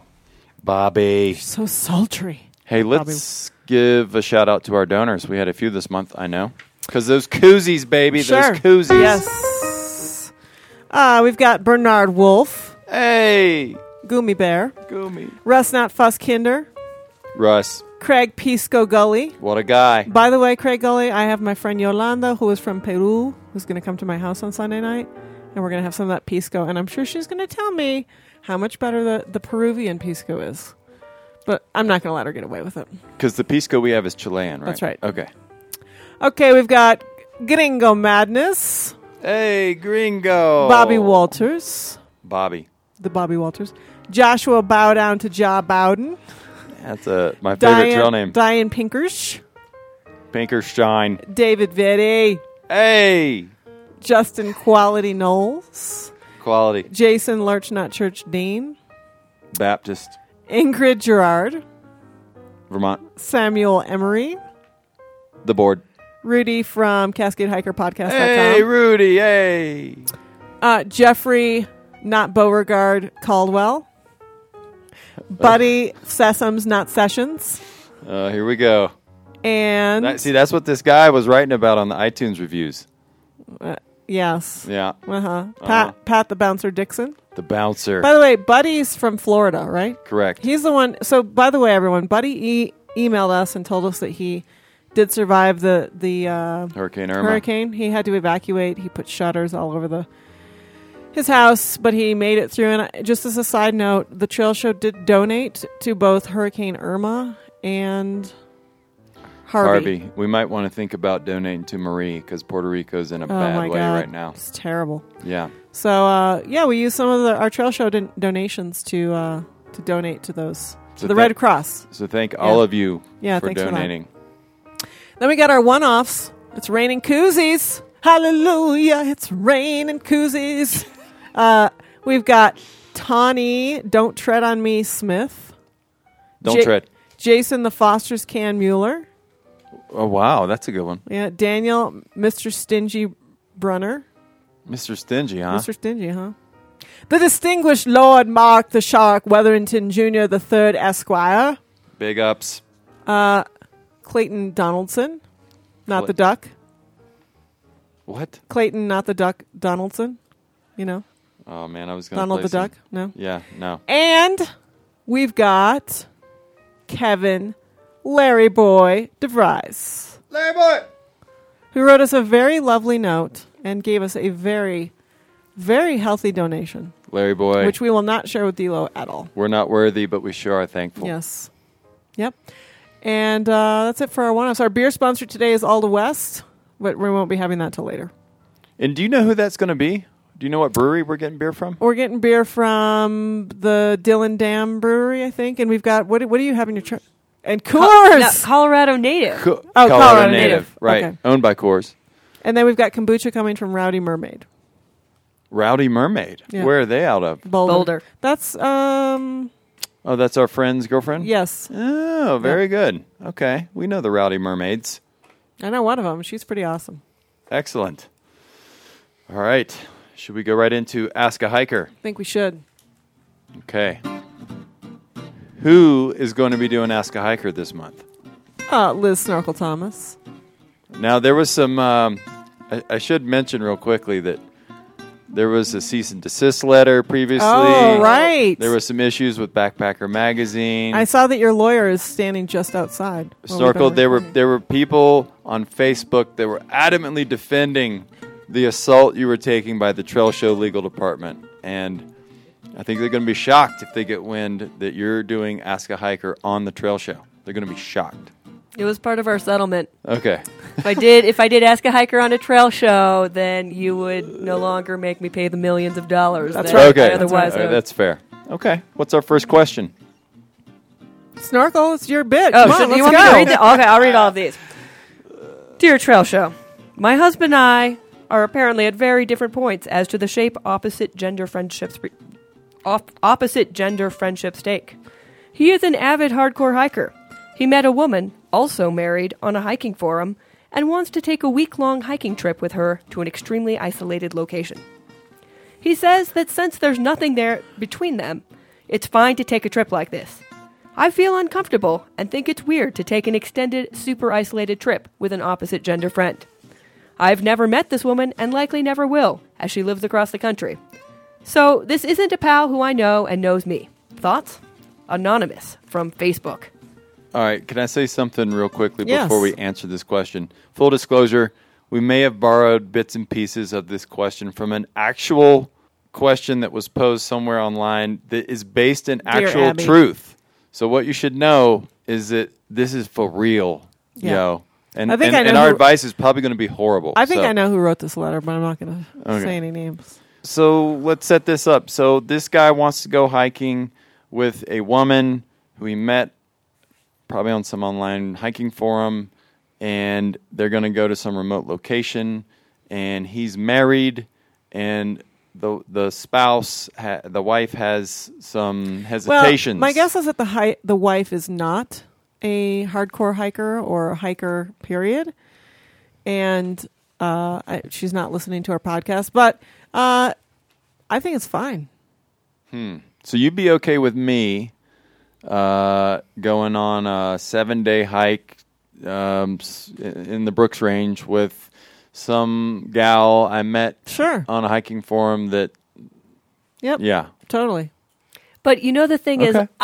I feel like POD and Disco Well, in that case, have a very I'm getting healthy, ready to book some trips. No, just very kidding. healthy, open relationship where they talk to each other about things. And I'm sure Disco would be like, all right, here's the deal with this person. Here's this person's hiking resume. Like, clearly this person can do stuff you can't do, POD. So that's why I'm Right. going. Right. Whereas this lady's kind of like, I don't know who this person is. Well, and that's the thing. I think in any relationship, and I think this issue actually comes up in the hiking community because there's a ton of people here you'll see at the gathering who they're into hiking and their partner is not, or not Right. into it as much as they are. And so there's a bit of a disconnect there. And so this situation could happen frequently. And I think, of course, if you are with the gender that you're attracted to on a week-long trip, of course, you could have a moment where you have some sort of a romantic feeling or something like that. Those things could happen and they're natural, but hopefully you're an adult enough to choose to not act on those feelings and be like, I'm in a relationship with someone and, oh, look, this person's really hot and that's great. And that doesn't mean I'm going to go crawl all over them. Right. So I think it's one thing to on a human level be able to recognize that the person you are adventuring with has a lot in common with you, is perhaps attractive, and also being able to separate that from the life that I've built with my partner is this, and I'm going to honor that. And so are you secure in your relationship or not? And if you are, I think that you can handle that your partner can go and, conduct themselves with some decency and come back and be fine. And also, I think that there's another piece of this that happens where the partner isn't into that thing, and so they feel that automatically this other person has something that they don't have, right? And she didn't write that in there. Right. But where the other person is outdoorsy, and so they're going to be attracted because I'm not outdoorsy, or they're this thing. And, I think that's total crap. Like, you can be in a relationship with someone who's not involved in the exact same things as you and still have a good time, and still be with your partner. I recently started taking salsa dancing lessons with a guy who I just met through the class, right? The guy's not me. The guy's not Disco. And we're dancing. We're salsa dancing, and we're looking at each other's face. We're 2 inches from each other all the time, And of course we're in a studio and everything. But the point is, Disco's not interested in doing it, and I am. So there. I went and did it. As long not a big as it's deal. not the flamenco, which is the forbidden dance. And even if it were, I would still do it, and it would be okay. Disco, have you met this salsa flamenco dancer? Nope. Nope. I haven't. And probably might never will. Yeah, maybe not. And a couple years ago, you went on a hiking trip with Ryan Choi. Yeah. And I was sad I couldn't go, but I had a bunch of but work. you did know Ryan Choi, so that's Not a little really. bit. Well, that's true. But Yeah. he's a long-distance hiker, and he was on a CDT through hike, Yeah. and you're a long-distance I think hiker. you have to. and- I think you have to choose to trust each other. Sure. And I think if you choose to give each other that mutual trust, then you can also choose to honor that trust that's given to you. The end. I would also say it's about being very open, which goes along with the trust. And I would also say that this hiking partner, both hiking partners need to be very clear about what expectations they have. For all we know, the other hiker is hoping this will lead to a hookup. So Right. I've definitely been on trips with guys who have had more interest in me than just hiking, which has been very awkward to be somewhere remote and discover that. Right. Yeah. It's true. So, just be clear with that all up front before you head off into a remote spot. Agreed. Kristen, what do you think about all this? Yeah, I think not coming from the long distance hiking community, I can see how she might be more bothered by it. And yeah, maybe there's something else going on in the relationship that they need to address to build up that trust and just be open. All right. Wow, that was That was heavy. Snorkel? that was a pretty heavy question for the trail show. All right. This one's a lot lighter. I've always used a trowel to dig cat holes. Oh, here we go. How do you folks dig a proper hole without a trowel? Snorkel. No, dude, I am so pro trowel. Oh, okay. I wrote that giant blog post 2 years ago. Yeah, being come like, on, POD. I hike in the Sierras and often have to dig through small rocks and roots. And when I need to go, I'm not going to start lots of holes looking for super soft dirt. Special said he got a trowel for his LNT gig. Wait, he didn't have a trowel before that? That's what this... Special... But never really felt the need for one before. Oh, that's the second half of the sentence there. What? Also, if I were to use a trekking pole or tent stake when I need to go first thing in the morning, I'd have to pull apart my tarp setup. Not too convenient. Yeah. Please tell me how you cat hole magicians are digging proper holes with no trowel and without taking your tent apart. And none of this BS from D-Lo about sharp rocks and rotted tree stumps. Thanks, Doug. This is a good question. And I don't know if we're going to have a good answer, but we should try. I carry a trowel. I think if you don't carry a trowel, you're not digging a proper hole. I agree. Having not carried a trowel... Disco doesn't carry a trowel, and he says he uses a trekking pole. I carry a trowel. Oh. I just didn't have one in New Zealand. He's used mine lots of times. Oh. So kids out there, just use a trowel. They're super light now. What about you? Do you carry a trowel? Yeah, I use a trowel too. I've tried to go the tent stake route. Sharp rock route just doesn't really work. Especially when you start sweating. You're like, you know? Well, sometimes you got to dig that hole after the fact. And that's always... Talk to me about it. Talk to me if I had a nickel. It's like 80% of my trail dumps. Oh, my God. There's not enough time. TMI, please. Why? I'm not talking about the actual TMI. route. So, yeah, I agree with you, Doug. I think not carrying a trowel is... It's disgusting is what I think. I think if you're not carrying a trowel, that poop is really close to the surface. You can just use the back of your foot like somebody we know. Yeah, exactly. And no hand sanitizer either. Yeah, gross. You know what?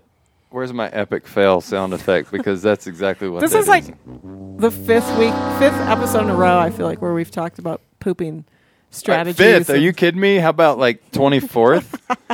It's really important. It's part of hiking. I know, it's a big deal. All right. Question number 3. Dear Trail Show, as you are probably aware, a lot of land managers, especially those of wilderness areas near large population centers, so wilderness areas near Denver, Seattle, etc., have seen increased visitation and impacts that they are not prepared to deal with as a result of, quote, viral trails resulting from posts on social media.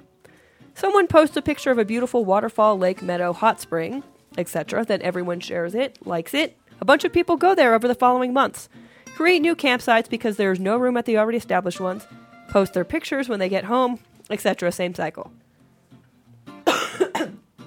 Sorry, a little cough there. Trails get wide and braided. Basic LNT doesn't get practiced because people are new to hiking and inspired by the beautiful picture they saw on Instagram, which is great, but the impact to the landscape is not. Should Leave No Trace consider adding an 8th principle that asks people to think before they post? This guy should have put a question mark, but question mark. It is not encouraging elitism. He's trying to leave no trace. Or minimal punctuation. Secret keeping, merely thoughtful reflection, as explained succinctly on the webpage. It is not finger wagging or rulemaking. It's just asking people from the heart to think about the potential impact their posts might have. Thanks, Mark. Well, Jessica and I talked about this a little bit. I think you could add it if you wanted to, but I think when people in the distance community get upset about social media, apps, mapping apps, social media, I think when you get upset about those things, you are wasting your energy because you're asking everyone to take a backward step. So, well, you're asking people to use discretion, and you're asking like an entire generation of people with phones in their hands to not do what they've been doing for the last 5+ years. So what we're talking about here is like retraining people to do something that's the opposite of what they're doing now, which is posting and hashtagging every hike they go on, every waterfall, in theory, I like the idea of like, hey, people, let's be a little more discreet. If you just found a really, really cool hike, maybe not post it to the entire world. And the thing is, he's asking about adding it to Leave No Trace, which would be fine, but I don't think it'd be that effective. Yeah, because the issue is that if you decide not to post, then the next person comes by and they post. Right. So I don't know that. What do you think, Kristen? You live in a very wild and remote place. What are your thoughts on people visiting and posting photos and names of places? I think it's great that more people are getting outdoors. I think more people need to get outside, and maybe Leave No Trace should become just taught more widely. What about you, Snorks? You know, I think it's great that people are getting outdoors, and there's some growing pains here. I don't know. Why don't these land managers try to hire some more rangers or volunteers to get some basic LNT out there? Yeah, or the LNT team. Right. Like, spend some money on that. Well, it all comes down to money, though. It does come down to money, but you're right. It's personal responsibility. That's, at some point, we need the infrastructure in there. And I also think that there's also a deeper issue there.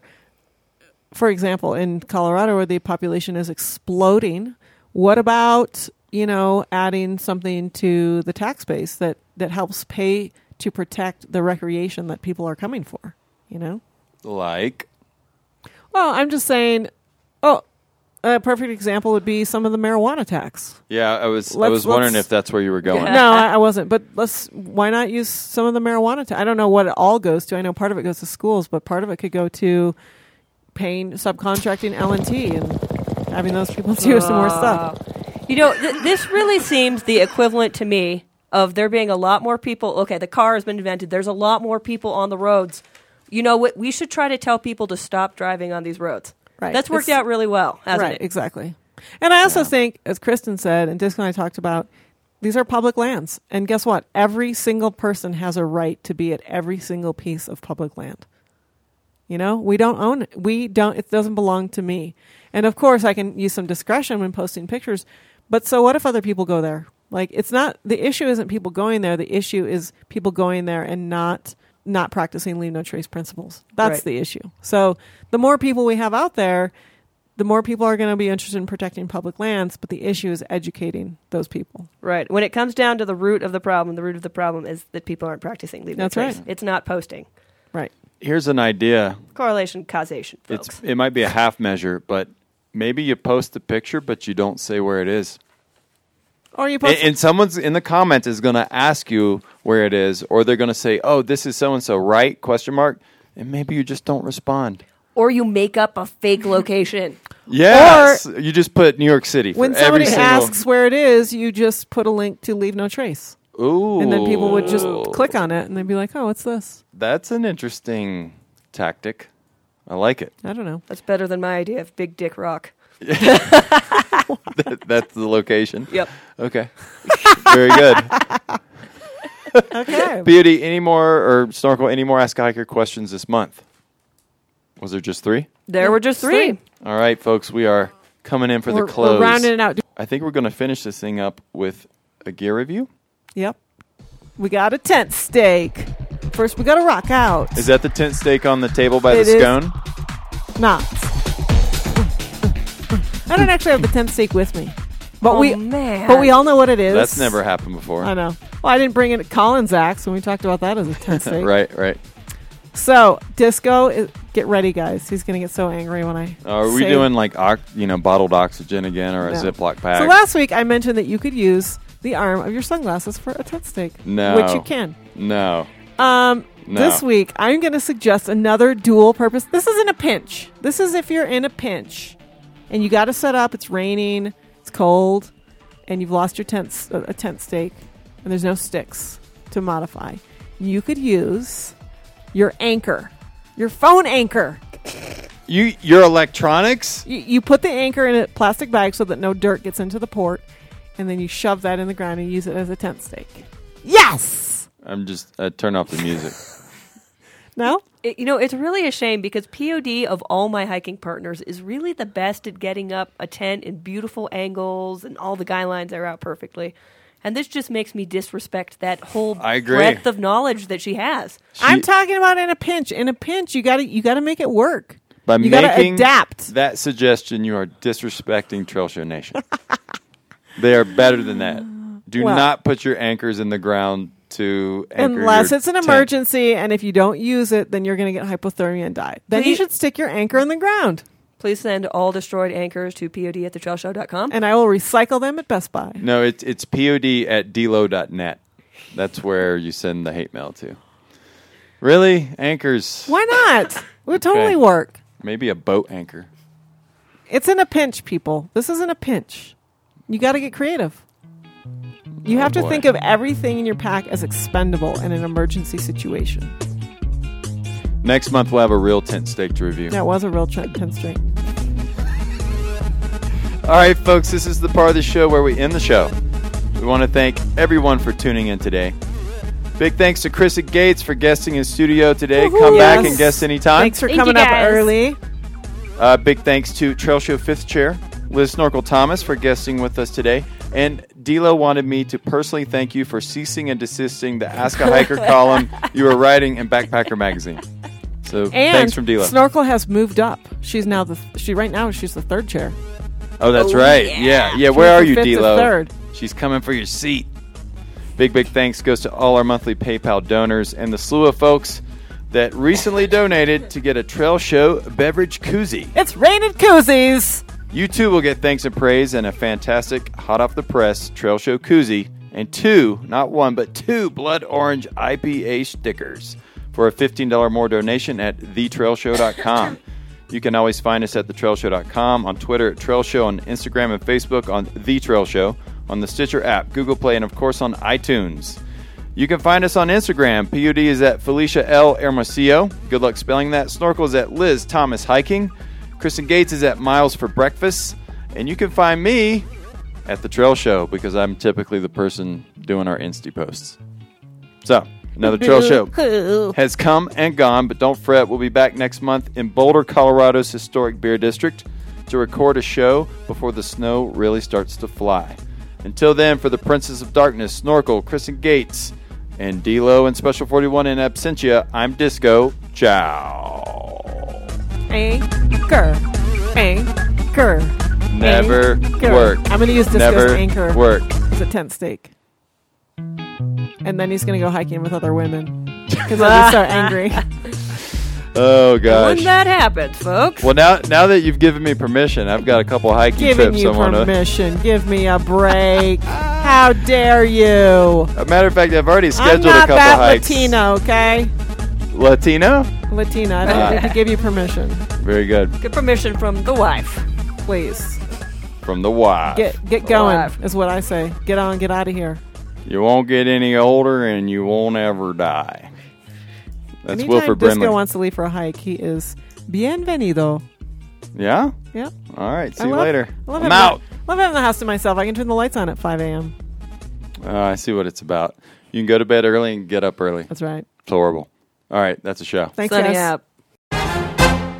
What does the meat look like? What color is it? It was pale. You know, as an urban hiker, I really appreciate that the Mad Pooper has gone out and is pooping on people's yards. We don't have to fix it. We just have to not screw it up.